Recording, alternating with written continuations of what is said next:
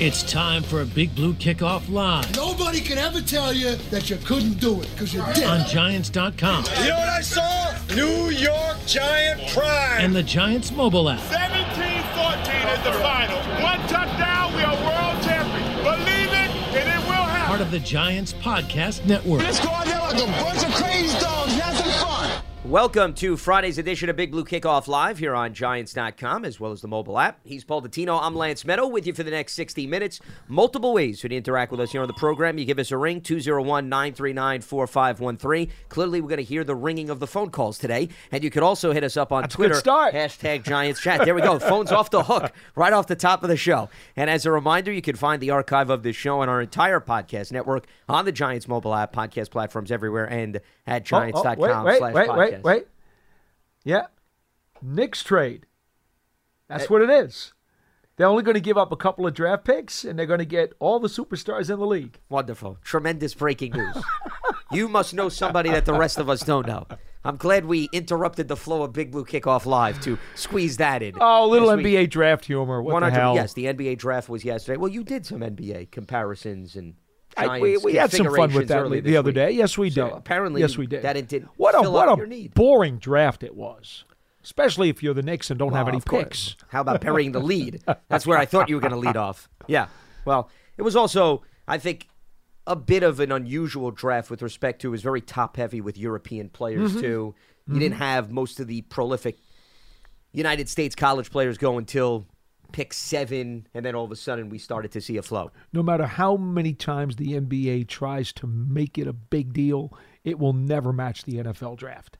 I'm sorry. It will never get to that level. I think part of it is, think about how many months we spend going over prospects. That's not really done when you think about it in college basketball. I'm not to say the people who are invested in it are going to do their homework and research, but I don't think the basketball fan base overall is as passionate in studying up on the prospects as we go through the NFL. How many NBA draft guides do you see on your that's what I'm saying. local that's the supermarket shelf or yeah. How many shows are devoted to it? No, it's a fraction of what the NFL draft is. And you would think it's much easier to digest all the basketball prospects because there's not nearly as many. Should be. It only goes 2 rounds. Should be about easy. 60 players, yeah. I mean, that's a fraction of how many guys How are many drafted. GMs lost jobs because they butchered first-round picks, though?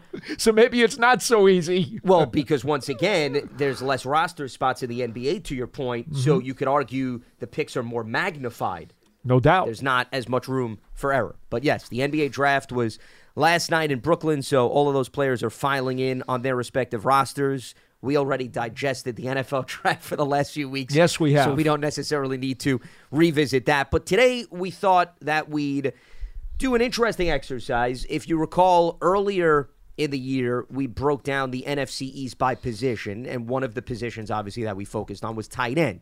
Tight End University just wrapped up. That is an annual summit that all the tight ends across the NFL can take part in. It's the 3rd time. And Travis Kelce, Greg Olsen, Kittle, and George Kittle do a really good job coordinating that, and Giants tight ends have taken part. So considering that wrapped up, I think it'd be interesting to branch out a little bit.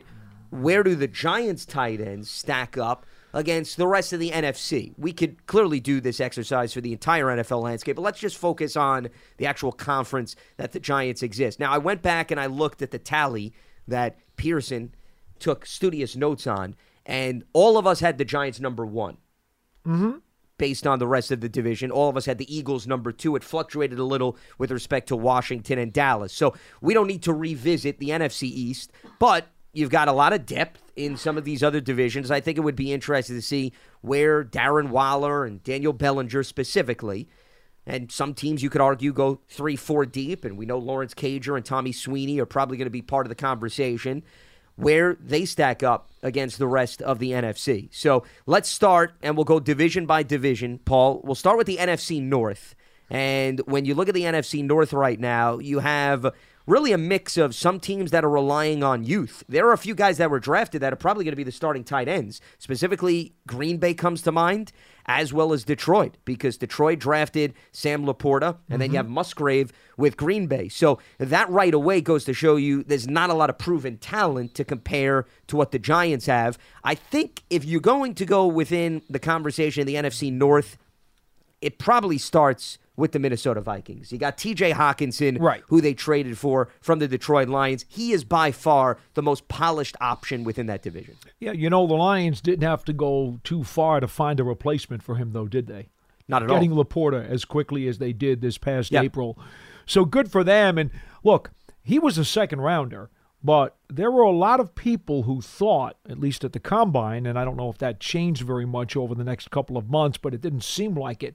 There were still a lot of people who thought he might wind up being the best tight end in this draft over the long term. We'll see. We'll see. Yeah. But there's little doubt about his skill set. He has a lot of talent. Now it just has to be developed and cultivated. You look at the rest of the division. I mean, you mentioned Musgrave going to Green Bay, also in the second. I never heard anybody say they thought he would be the best in the class. People liked him, but I don't think I ever heard him as the number one target by anybody who had gone through the draft predictions. Cole Kmet from the Bears. Yep, and they have Robert Tonyan, who they added from the Packers. They're okay, but I don't know. Options. I don't know that their upside is as high as the two rookies that we just talked about. That's fair. And you obviously could say Hawkinson's a better player than the Baltimore. And obviously Hawkinson right now is the all-pro level guy. Yep. So that's the way I see it. Well, so that's why I would put Vikings 1. I mean, not Vikings, excuse me. Yeah, Vikings 1 with T.J. Hawkinson. Have to be. I'm confusing him with the Lions. Then I would go probably Bears after that, because I do think they have two proven veteran players with experience. Even though Tunyan's been hurt in his latter years with the Packers, this is a rival now with Chicago. Then after that, I'd lean towards Detroit, followed by Green Bay, because the Lions also have Brock Wright, who's been in the league for a few years with Sam Laporta. So, once again, I'd go Minnesota, Chicago, Detroit, Green Bay. That's how I would stack up the NFC North. Now, Josh Oliver is the second-string tight end for the Vikings. And from Baltimore. Yes. But he's basically been a journeyman in a handful of NFL seasons. So the one thing the Vikings do lack is a true depth chart tight end. I don't know that you could say he's necessarily, one of the better twos in the league. I'd be very surprised if you graded him that highly. Well, Baltimore, he comes from a team, here's the positive spin, he comes from a team where they focus on the tight end, right? Even behind Mark Anderson. So you look at all of these guys that were in the mix last year for the Ravens, I would say that's not bad depth, considering he's coming from an offense where they did showcase that position. Well, the Ravens have done well there, there's no doubt. But, I'm looking at a guy here who was with Jacksonville for a few years, then went to Baltimore for a few years, and now he's been in the league for a handful of seasons, and to my mind has never really busted. And I meant Mark Andrews, by the way. I said Anderson. Oh, did you say that? Yeah, I didn't just catch it. Realized. I don't know why I said it, but Andrews. And so for Oliver, I don't see any reason to believe that after being in the league for X number of years now, I think it's 5 or 6 years, I don't see any reason to think that, he is a top-level second-string tight end. I just don't see it. But who knows? Well, I mean, once again, I guess the question is, how much significance do you give a rookie tight end based on what he did in college versus how much do you give a top-heavy veteran who may outweigh the production of two other guys on another team? No doubt. Right? Everybody's going to look at that differently. No doubt. So I think the way that I'm looking at it is Hawkinson, I'd rather have him than the combination of Kmet and... I'm not disputing that there are other options. I'm with you. Minnesota has to be number one in the division. I'm simply saying that it's a very tenuous title for them, because if Hawkinson gets hurt, suddenly the balance of power at that position changes dramatically. Sure, a lot of question marks. I mean, they have Justin Jefferson, but once again, the tight end is a big piece of what they do. It's a very big piece. Within that Minnesota offense. We saw offense. that as the Giants firsthand. Sure. Now, with respect to the Giants in comparison to all these teams in the NFC North. I'll take the Giants. Yeah, I'll probably put the Giants number one ahead of all of these teams. Absolutely. Because no of doubt the in my mind. combination and depth that they have. Yeah. So that's why I think this is interesting exercise. Now we go over to the NFC South. So the NFC South, start with Atlanta. Falcons have a nice combo here. I know Kyle Pitts has had a bit of a down year after a rookie year where there were some flashes, but you can't ignore the athleticism. And then they brought in Jonnu Smith, who's a veteran from Tennessee and New England. It's not a bad 1-2 punch compared to other teams. It's good. One of the better ones in the conference, I believe. But I'm not real excited about the other tight ends in the division, to be honest. Really? I know Hayden Hurst has done some good things in his career, so it's not like, he's a stiff or anything. But when you look at starting tight ends in the league, right now I'm not so sure he's in that upper tier. I think he's a little bit below. I think they're going to focus on him in Carolina because, once again, they brought in Adam Thielen and DJ Chark, but I think that Hurst will probably get his fair share of targets. He did, even in a Cincinnati offense, Paul, where, remember a few years back, I know he came over from Atlanta, but in Cincinnati, he was surrounded by all of those star wide receivers, and they found options for him. Plus, I wouldn't overlook Ian Thomas and Tommy Tremble are two guys on the back end of the depth chart. I like Tremble. I always did like Tremble.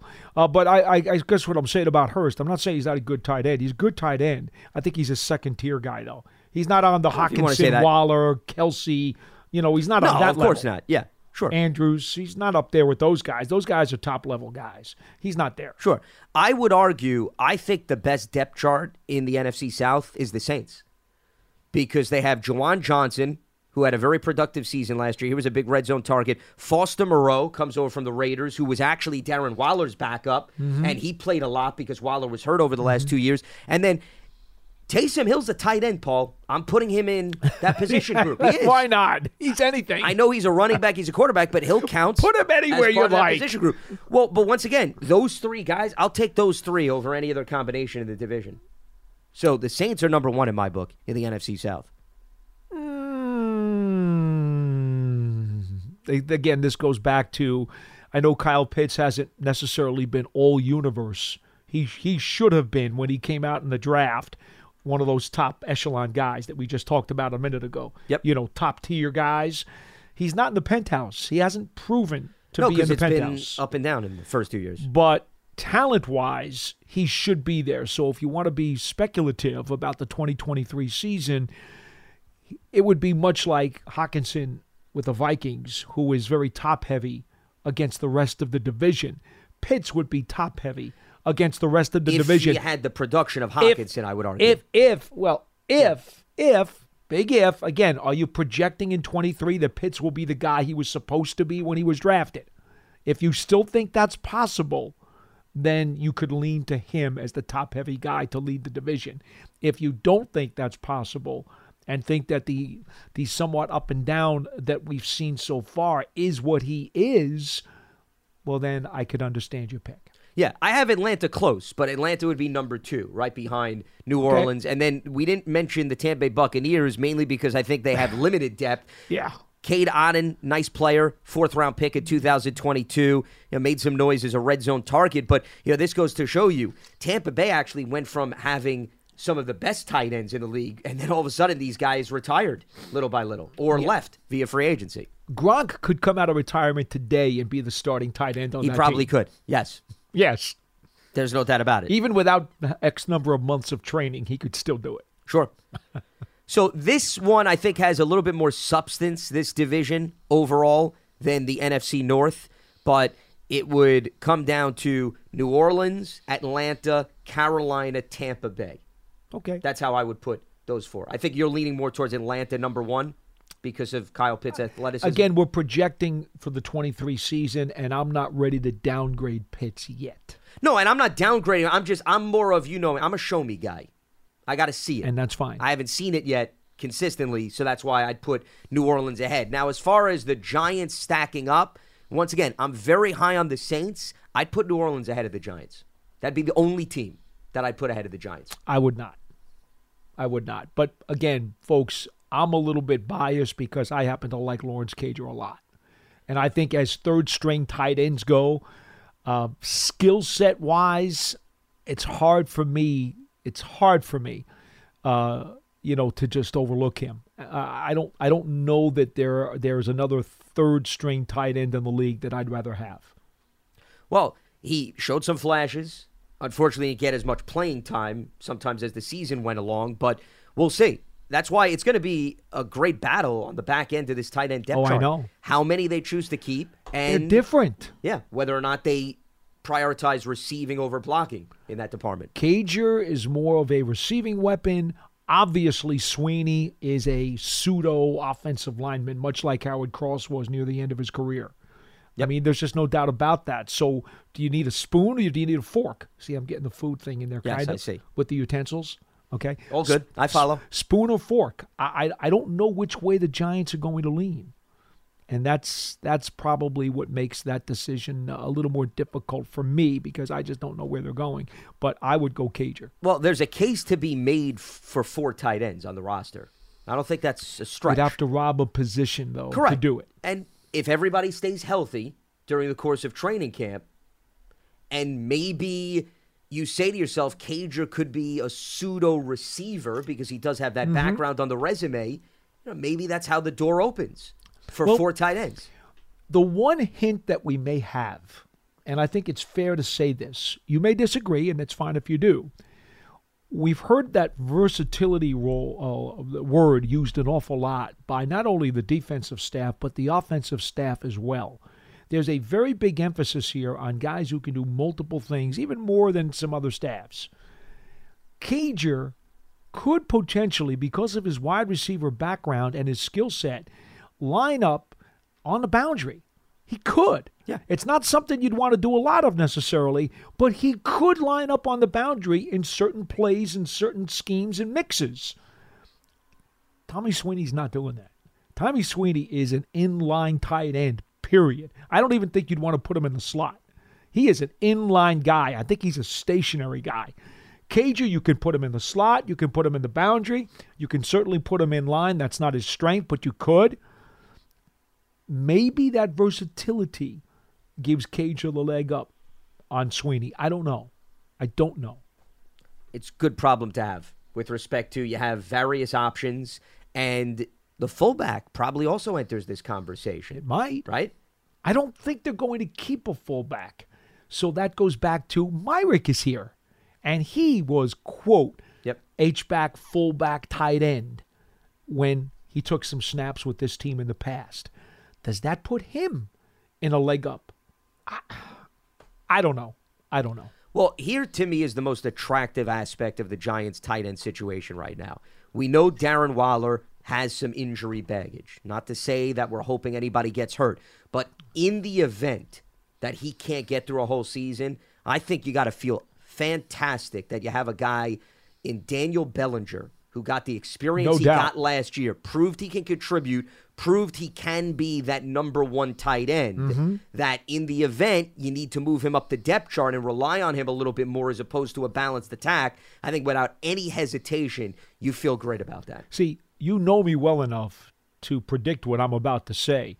I would not mind seeing more double tight end packages. I'm expecting because that. You put Waller and Bellinger on the field at the same time. Those guys have capabilities. They've got the tools that they can hurt you.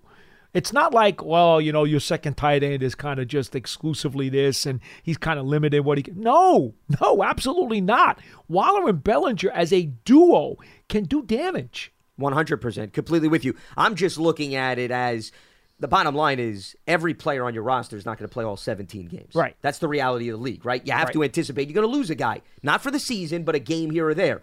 You have 2 tight ends that in a pinch, you line them up. I don't think you have to change your offensive scheme, I right? agree. If you're Brian Dable and Mike Kafka, I think you say things that Waller does, you could throw Bellinger in, vice versa. And that's important. Just like we talk about the quarterback. When you have a guy that can run, you put a statue in place of that mobile quarterback. You have to change, Paul, what you do from an offensive standpoint. I don't think you have to navigate that challenge at the tight end position. I believe the Giants' offensive coaching staff feels comfortable enough with Bellinger to use him occasionally in the big slot if they had to. So in that regard, he could mirror the same usage as Waller if Waller went down. I don't, however, think Bellinger would ever be on the boundary. Correct. You're not going to send him vertically down the field like we've seen Waller be utilized with the Raiders. That's fair. the one part of Waller's game that Bellinger I don't think would mimic. But to me, that's a luxury with respect to Waller's Sure game. it is. Because you have wide receivers that you brought in who are going to be those vertical threats. Something tells me the Giants are not going to run him down the field I concur. 6-7 if times this a game. receiving core stays healthy and does what it's supposed to Yes. do, you won't be looking for that. Sure. I mean, because even the Raiders didn't utilize him in that capacity Correct. consistently. They picked their spots, right? And more often than not, he was effective when they picked their spots. Derek Carr threw it up, and Waller was there. His tape is fun to watch. Without a doubt. They don't build them in the war room or the lab quite like they do Darren Waller. Yeah, he is cut from a very different cloth, and that's why there's a lot of excitement surrounding what he could bring to the Giants this season, rightfully so. I get excited over having security blankets at various positions so that in the event you're put in a precarious spot, you still feel good about how you can operate your offense and how the season could flow. I mean, Paul, we've talked about this with every position. At some point in the last few years where the Giants lose a player at a key position, and, we're talking about some question marks, right, behind that player and whether or not those players are going to hold up. It was very similar to, and I think Wink Martindale deserves a lot of credit, not to get off topic, but we had this conversation when Adoree Jackson went down. And you're saying to yourself, there's a lot of young guys at corner, but there's not a lot of proven talent. And to Wink's credit, he went through the magic potion and he pushed all the right buttons and they got through a stretch where they didn't have their top corner. Doesn't work like that with every NFL team. Let's just throw Jerome Henderson's name out there. Sure, too. no, absolutely. We don't do that enough. 100%. Yes, the position coach deserves credit. I'm going to take just a little quick No, it's a good time point. out. Sure. Jerome Henderson is one dynamite, absolutely dynamite defensive backs coach. And Wink Martindale has said many times he thinks he's the best corners coach in the league.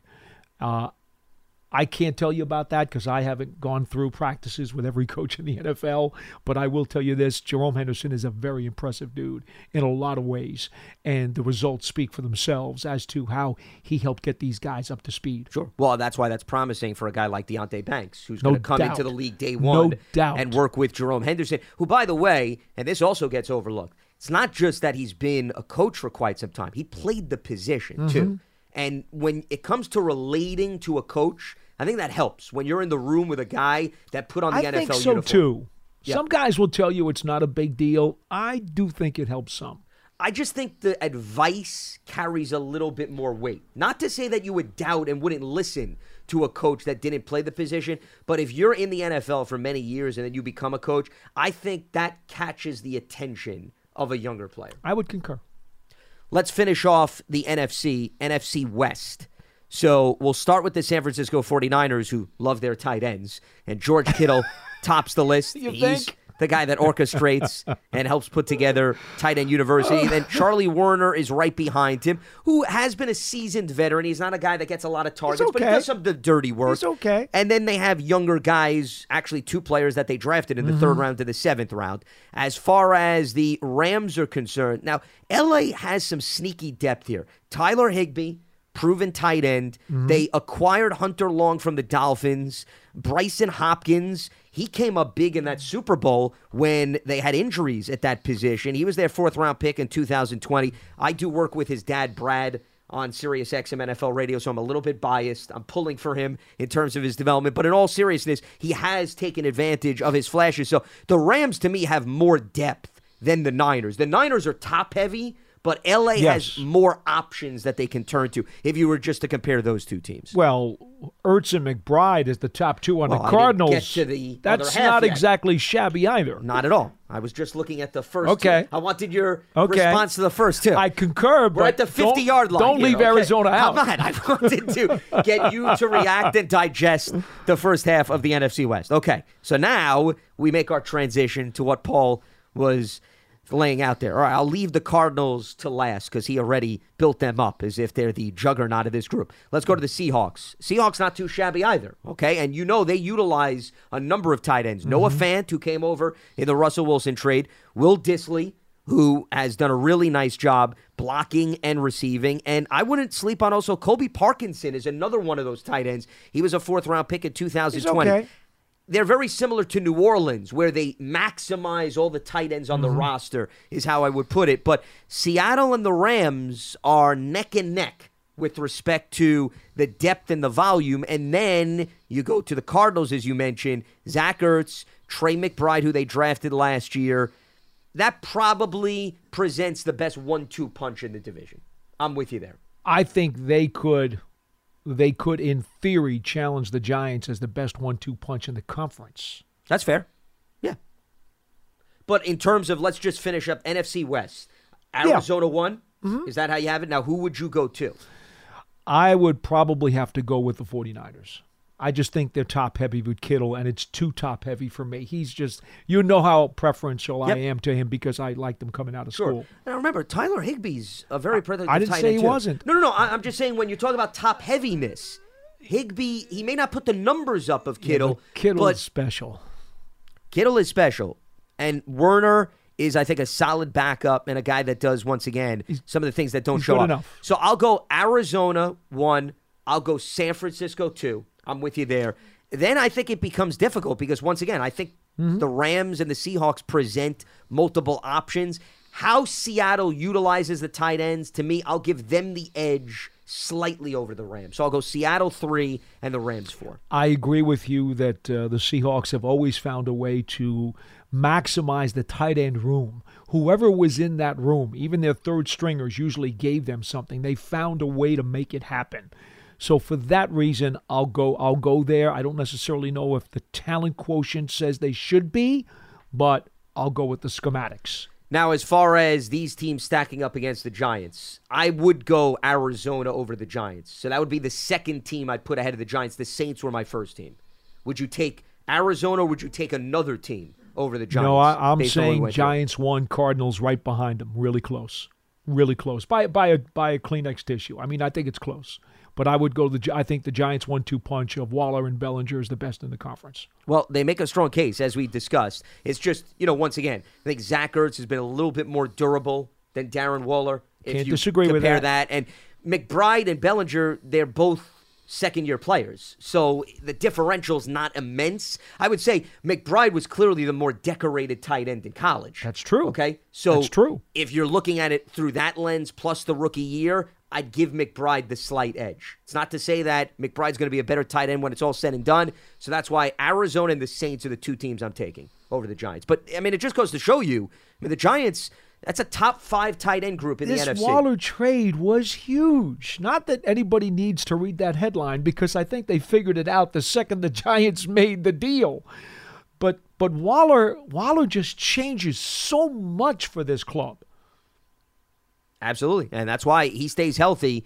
It's no surprise if Waller is the leading receiver, even in comparison to all the other guys they have at the wideout position. I don't think there's any doubt. He's going to be a 1,000-yard receiver this year. I'm absolutely sure of it. Well, he has the capability. He plays 16, 17 Done it games. Twice. Yeah, 16, 17 games. 1,000 is absolutely within striking distance. Less than that could become challenging and difficult.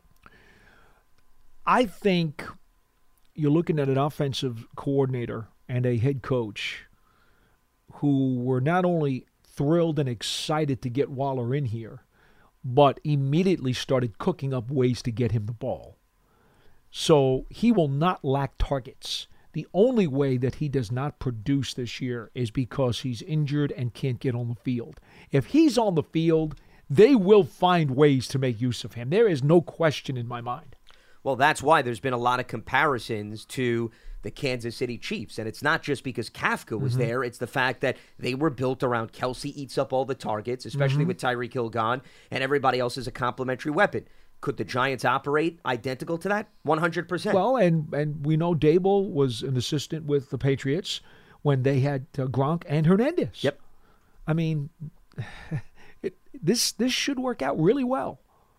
Few reminders before we open up the phone lines here on Big Blue Kickoff Live. Giants Huddle Podcast. You can check it out on your favorite podcast platform, giants.com/podcast. And don't forget, the latest edition is up in case you have not seen it yet. We just had an interview with PJ Fleck, the University of Minnesota head coach. Good conversation on John Michael Schmidt. So that is the latest one that you could check out. As far as the upcoming season, the 2023 NFL campaign, it's officially out. Single game tickets are now on sale. Don't miss the Giants at MetLife Stadium this season. Visit giants.com/tickets to secure your seat. And speaking of tickets, you can take your fandom to the next level with a season ticket membership. Stay connected to the club all year round, not just on game days. Memberships, they're now available for the 2023 season. To learn more about all the exclusive member benefits, visit Giants.com/tickets. Limited inventory is available. Giants official connected TV streaming app, it's Giants TV. It brings you original video content and game highlights on demand and direct to Big Blue fans. Giants TV, it's free. It's on Apple TV, Roku, Amazon Fire TV, as well as the Giants mobile app. So let's open up the lines at 201-939-4513. We check in with David in Michigan here on Friday's edition of BBKL. What's happening, David? What do you got for us? Hey, guys. How you doing? Hi, how are you? Hey, I want to mention because I feel such a connection to you guys. Not only did I have the pleasure and privilege of graduating college with the great Paul Dottino, but I graduated high school with Dan Lynch. Ah. Wow. That is some connection. Dan Lynch, for you folks who may not understand, he was a very, very important marketing executive here with the Giants for almost 20 years, 10 years, by the way, and has since now retired from the Giants and gone on to... I didn't know that. Yeah.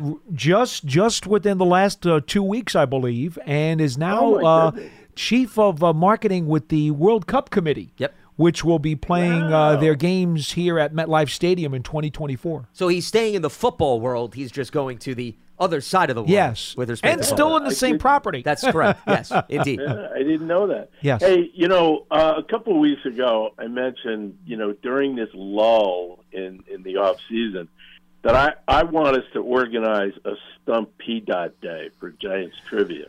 Oh, boy. And you guys, hang on, you guys blew me off, but the other day, I was listening to Paul and Casillas draft a basketball team from the Giants roster. And Okay, I thought, so who's your five? Who's your five? Come on, spit it out. Who's your five? Oh, no.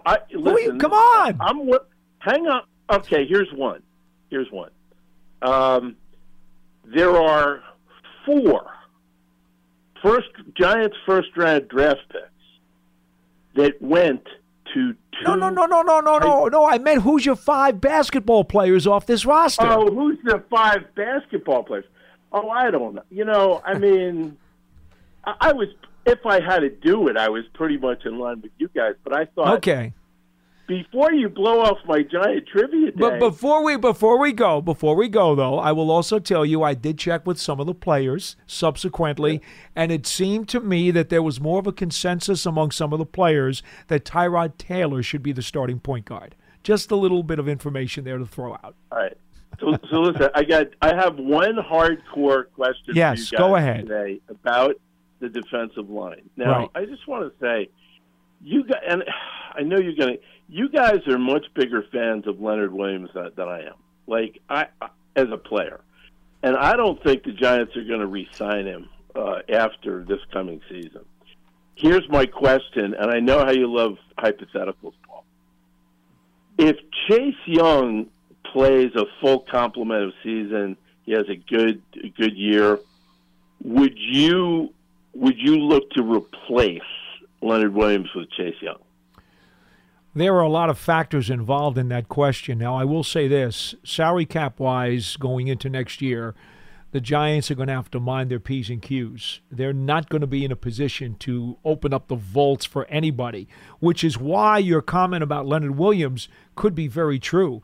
If Leonard has a big bang-up kind of season like he did a couple of years ago and had 11.5 sacks, chances are the Giants may not be able to afford him, and he may have to go somewhere else. But that also means that they're not going to be able to afford an adequate replacement who is going to play at that level anyway. So both ends of your question kind of become very sticky. I also don't think Chase Young and Leonard Williams are identical in terms of the type of players. They're really not. So I don't look at Chase Young as a replacement for Leonard Williams. I just look at him as an additional weapon. He's talking about pass rusher. He's just, but Leonard gives you more versatility at that position. No doubt. Chase doesn't. No doubt. It's a little bit different from that standpoint. See, I thought the Giants' cap situation was going to be a lot better next year. Yeah, but I mean that doesn't mean that you could give the type of deal that maybe Leonard Williams is seeking, though. Because remember, the conversation is going to come up about paying Andrew Thomas next year. Correct.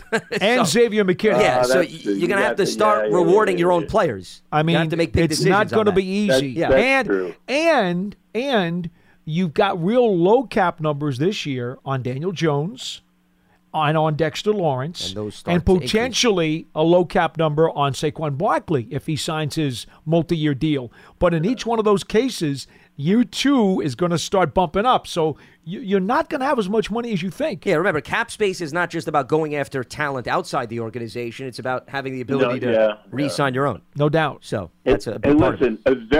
a very, very quick, fast Giant trivia. Paul? Go ahead. The Giants first round once made their first round draft pick a player from Fordham. Who was it? First rounder out of Fordham? My Yep. goodness. No, you know what? I don't know. I don't know. Well, there you go. Really? Stumped the Tino. No, David, I'm sorry. I know I'm letting down my alums, but I'm sorry. Steve Filipowicz, 1943. Paul remembers those days, the leather helmets and all. It's a little bit before my time, but that's okay. You got me, David. All right, man. I'm going to See, I thought you were going to ask me who's the last Fordham player to play for the Giants, and that's Ken Parker, defensive back, who was here in the early 70s. I thought the whole point of having a classmate on is to make you look good, not make you look bad. And David, appreciate the phone call. We'll let you go on that note. See, I was going to ask you, did you coordinate this phone call to, help prop you up? And this is what he does. He puts you on the spot like that. It's okay. To ask you a 1943 question? Well, wow. He started with a hard one. Yeah. I mean, came right out of the holy gates. Smokes. Wow. Hey, whatever. Look, I wish I was around that long to watch things, but, well, then again, maybe I wouldn't be here today if I was around back in 43. I don't know. Well, something tells me the laps around MetLife Stadium would help you survive in some capacity. I'm trying. Yeah. I keep Father Time in the rearview mirror. I don't want him even coming close to my shadow. I don't think Father Time wants to approach you, to be honest. He probably doesn't. He's probably scared of you. He's Good got point. Other people that he's. I intimidate Father Time. There you go. Congratulations. Continue to work your magic. So, is there a high school reunion that you take part? No, Has that happened at all? That has never happened. No, I do not. But do you know who that caller was? Has there been some interaction? Oh, from Yes. Fordham? College? Yes. I thought he said high school. No, high school with Dan Lynch. Oh, okay. College I at flipped Fordham. It. Gotcha. with- Okay, so with- it was with college. David. Oh, it was high school with Dan Lynch. Yes. Okay, I yes. was thinking the reverse. I have Okay. not been to a college reunion either, but Well, college yes, I reunion know. is I know, big. David. I think a high Sure. school reunion is a little bit more digestible because I would think it's a little bit more intimate. Maybe you know those people. College, the classes. Think about your college alone. If you go to a university, think about all the colleges from that year's class. I know. I mean, that would be very difficult. Talking straight. That's why. Okay, so I stand corrected. This was a college classmate of yours. Yes. Okay, so we'll excuse then the resume with respect to the reunion. Okay. I'll understand why you didn't have one. If it was high school, though, I would have demanded maybe that there be some get-togethers under the circumstances. All right, let's head back to the phone lines. Now we're listening to Paul's middle school classmate, Jason in New Haven here on Big Blue Kickoff Live. Jason, welcome aboard. Maybe you could tell us some stories about what it was like sharing a middle school classroom with Paul. We're very excited. Yes. I was born in '84, so I don't think I'll surround. Okay.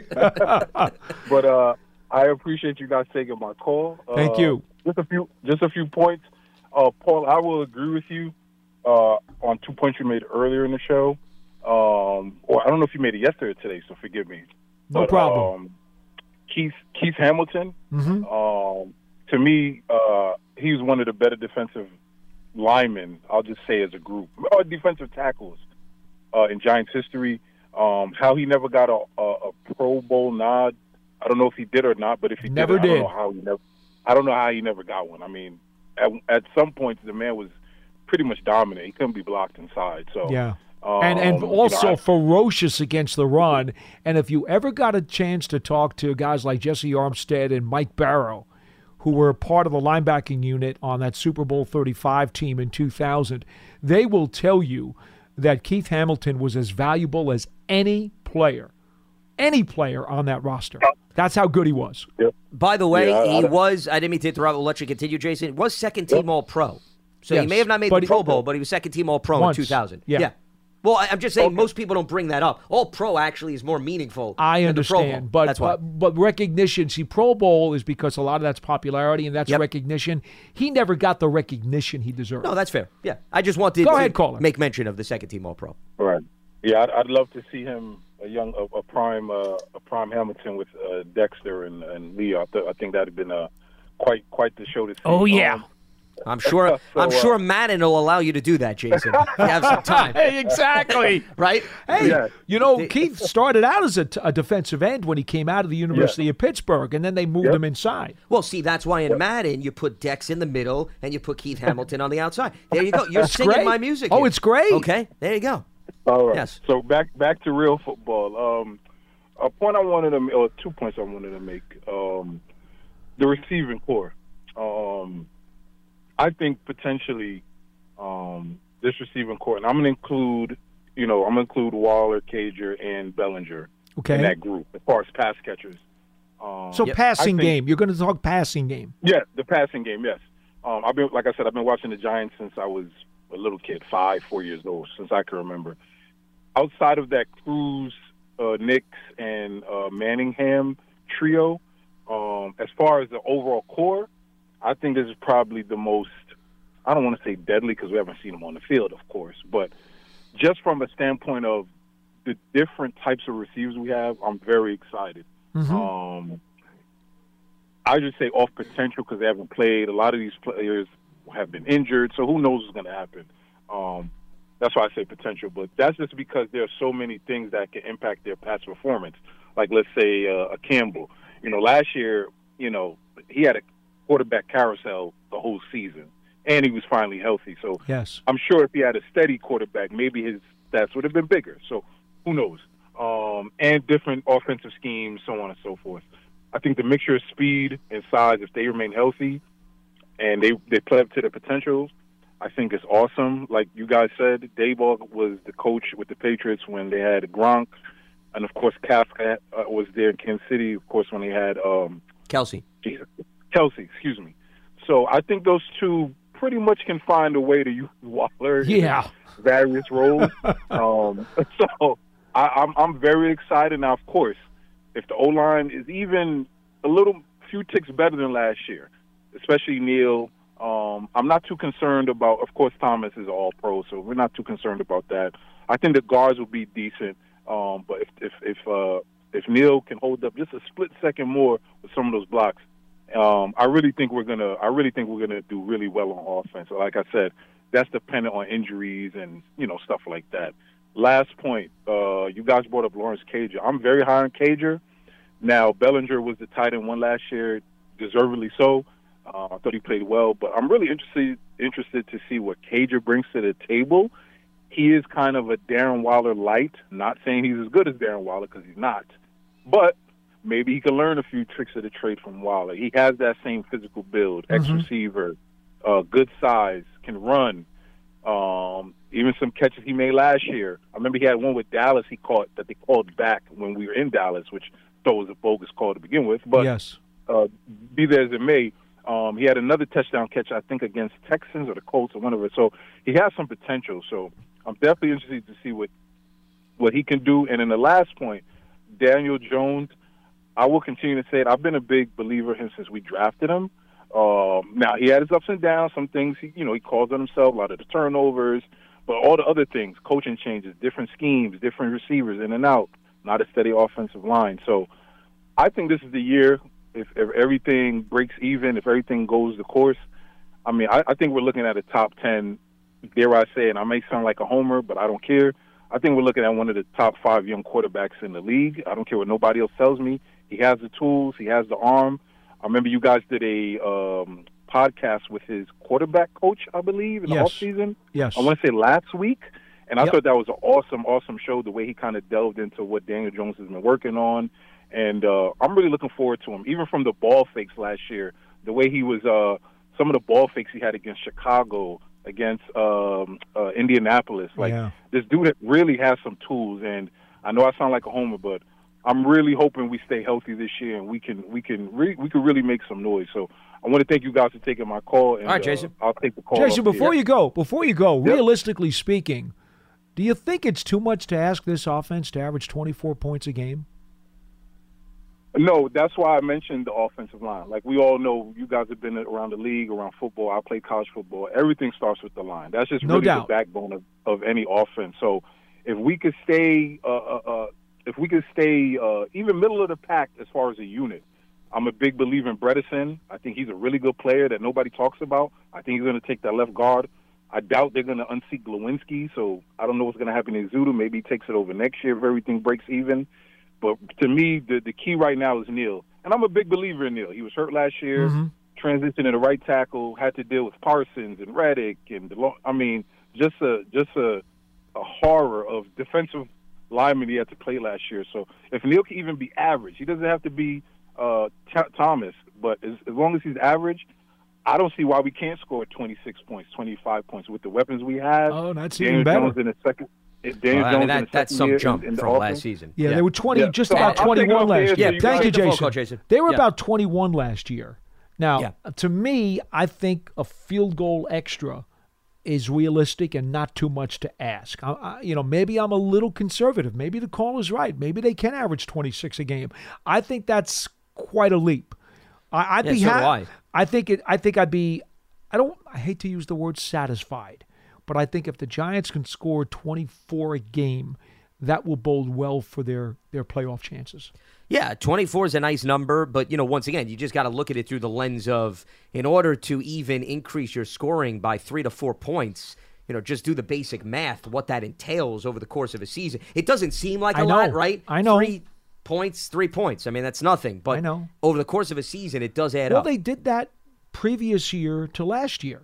Sure, but they brought it up by about a field goal. The standard from where they were coming from was not. It was like much of slogging through mud. It was hard. Now you don't have a standard that's skyrocketing, but you have at least some respectability that you're operating with. Okay, concur.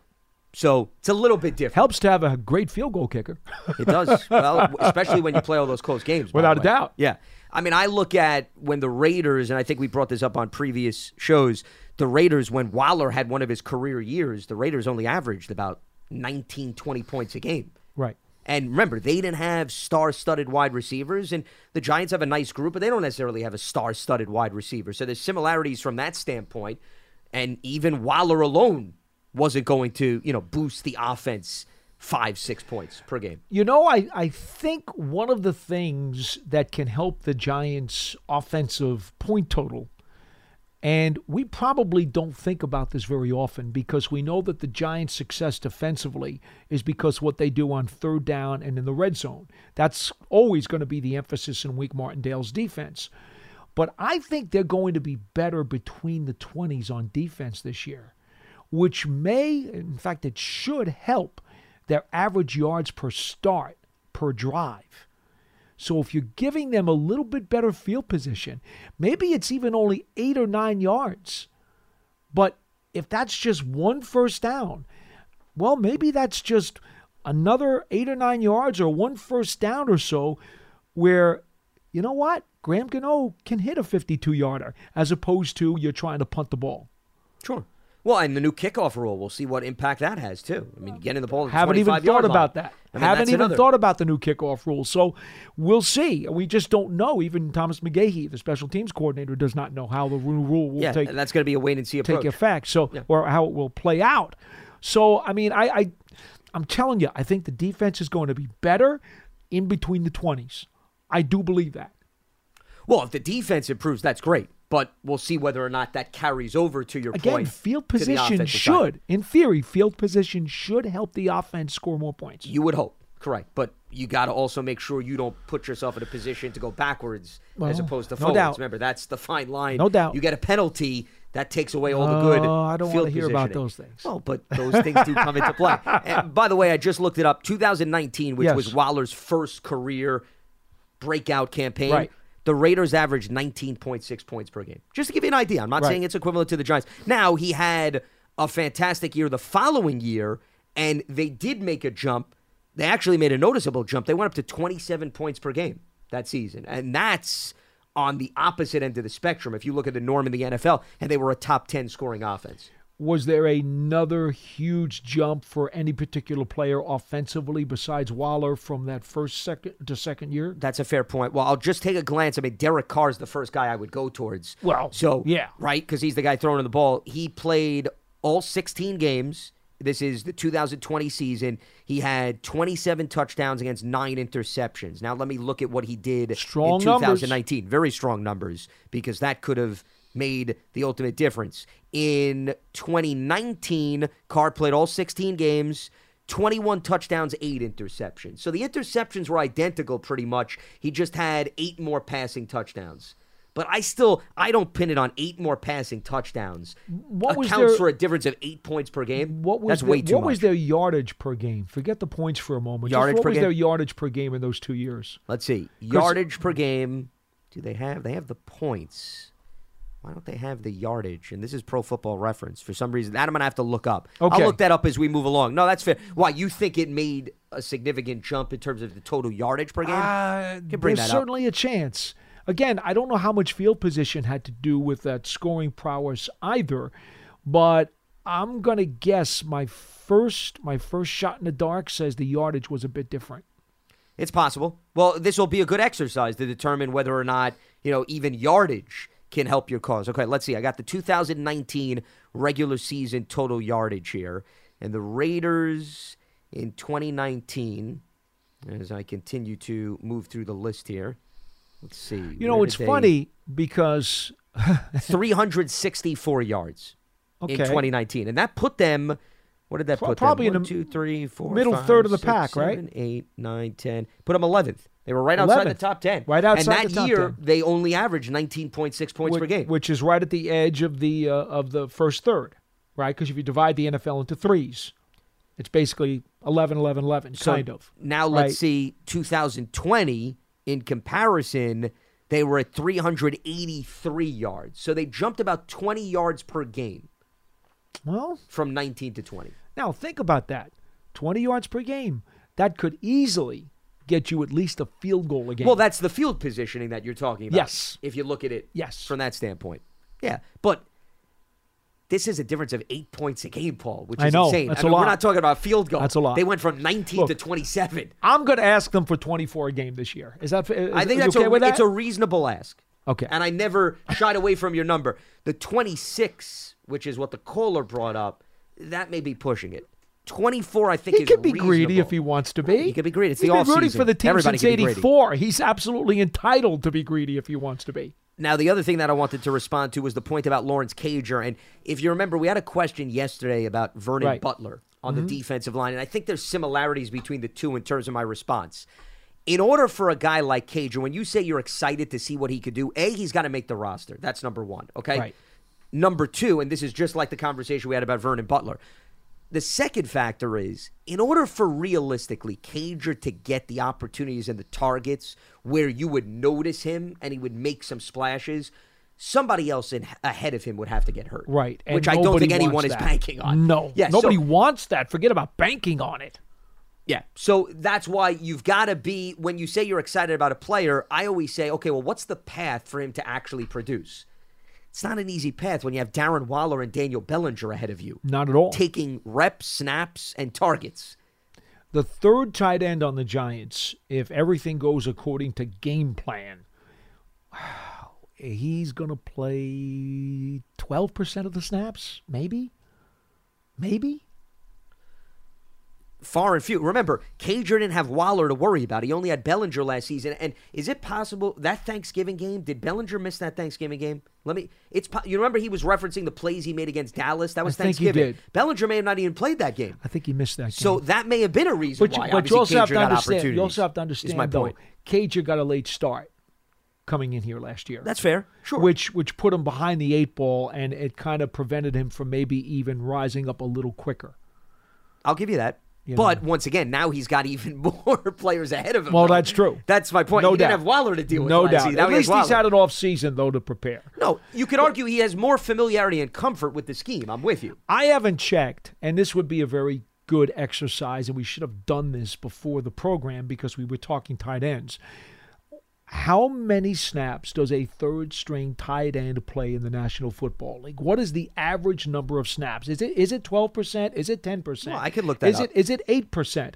What does the third-string tight end usually get? Well, I'm going to say it's probably no more than 15% of the offensive snaps during the season. I would say in the 15 to 20% You think is it's a up to 20? reasonable expectation. Only because I'm accounting for some of the guys ahead of you may have missed a few games. So therefore, there's going to be a game where it boosts the potential of how much playing time you get. Of course, you'd like to believe, and folks, who knows if this is going to happen, you'd like to believe there's also going to be games where you will get the game out of hand.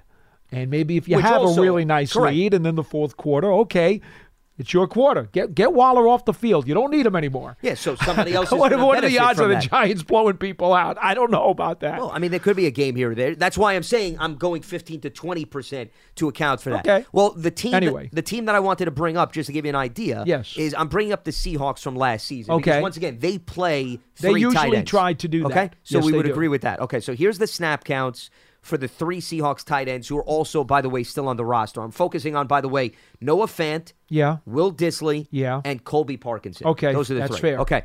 Now, maybe this is not a good example since they all play much higher than we anticipated. Fant, we say, is the number one guy, right? Okay. He played 60% of the snaps. Right.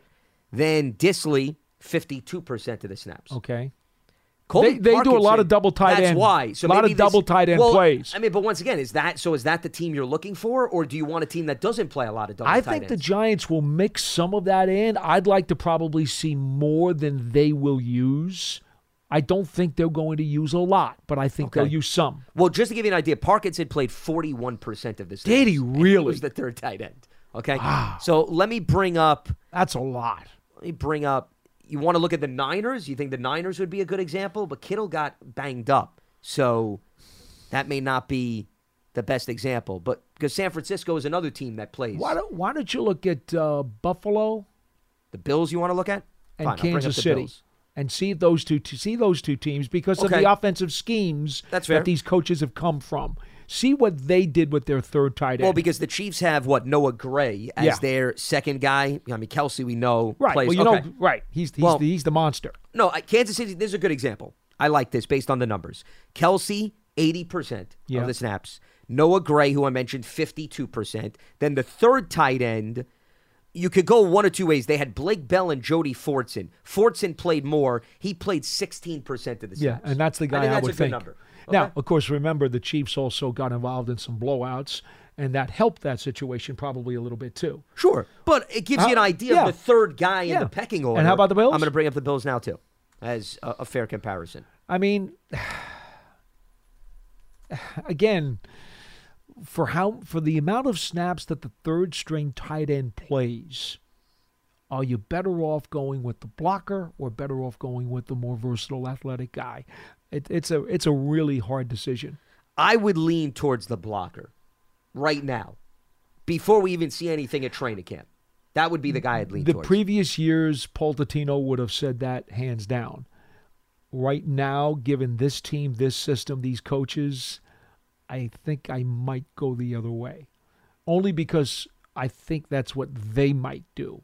If I had the decision, you know me, I'm going to lean towards power football every time. Dawson Knox played 76% of the snaps. Quinton Morris played 26%. Tommy Sweeney was at 6%. And Tommy Sweeney's now here. Correct. Tommy Sweeney's now here. Yeah. Who I'm- could be the third tight end. If he is the third tight end, whether or not he believes he's going to get more than 6%, I have no idea. But he's here because of the Buffalo connection. I'm sure that it was Shane and Dable that gave him that first phone call and said, "Are you interested?" Sure. And that's what I'm also taking into consideration when I'm looking at the chances of making the roster, the connection to Buffalo. But I don't think the Giants are going to have this type of a breakdown because Bellinger is going to get more than 26% Yes, he will. of the snaps. There's no doubt so about that. it's not going to be identical, but Buffalo was at least a good litmus test just to look at under the circumstances. Here's another thing to take into consideration before we wrap up here. When you assess who you keep, how many tight ends, do you say to yourself, keeping Cager on the 53-man roster, we ensure he'll stay, as opposed to Sweeney, there's a better chance he hangs out on the practice squad? Do you look at it from that standpoint? Because my point is, if you keep 3 on the active roster, I would still make a case to keep the 4th tight end Without a on doubt. the practice squad. Without a doubt. But you could argue, and a lot of this may have to do with what we see in the preseason. Because then Myrick comes into play too. Myrick's another one. Because I think you can get him through. Okay, but Cager versus Sweeney is the bigger question mark. Who do you feel better about? All you need is one team That's out right. there Yeah. that desperately needs a tight end, and do they need a blocker Or a or do they receiver, need yeah. an athletic guy? Could go And if either that way. one team needs one, and the rest of the street free agent tight ends don't fit their needs, they're going to grab your guy. 100%. Yeah. You just don't know. I mean, right now it's hard to answer that because I think you can easily make a case either way, Sure. depending on how injuries play out over the course of the preseason. Something to think about. Indeed, that will wrap up Friday's edition of Big Blue Kickoff Live. We'll be back up and running again on Monday. We're going to start our opponent previews as we go through each and every team that the Giants will play in the 2023 campaign. And today's episode, part of the Giants platforms everywhere and on Giants.com/podcasts. For Paul Dottino, I'm Lance Meadows. Stay locked to Giants.com for all the latest. Enjoy the weekend, and we'll speak to you on Monday right here on Big Blue Kickoff Live. Have a good one.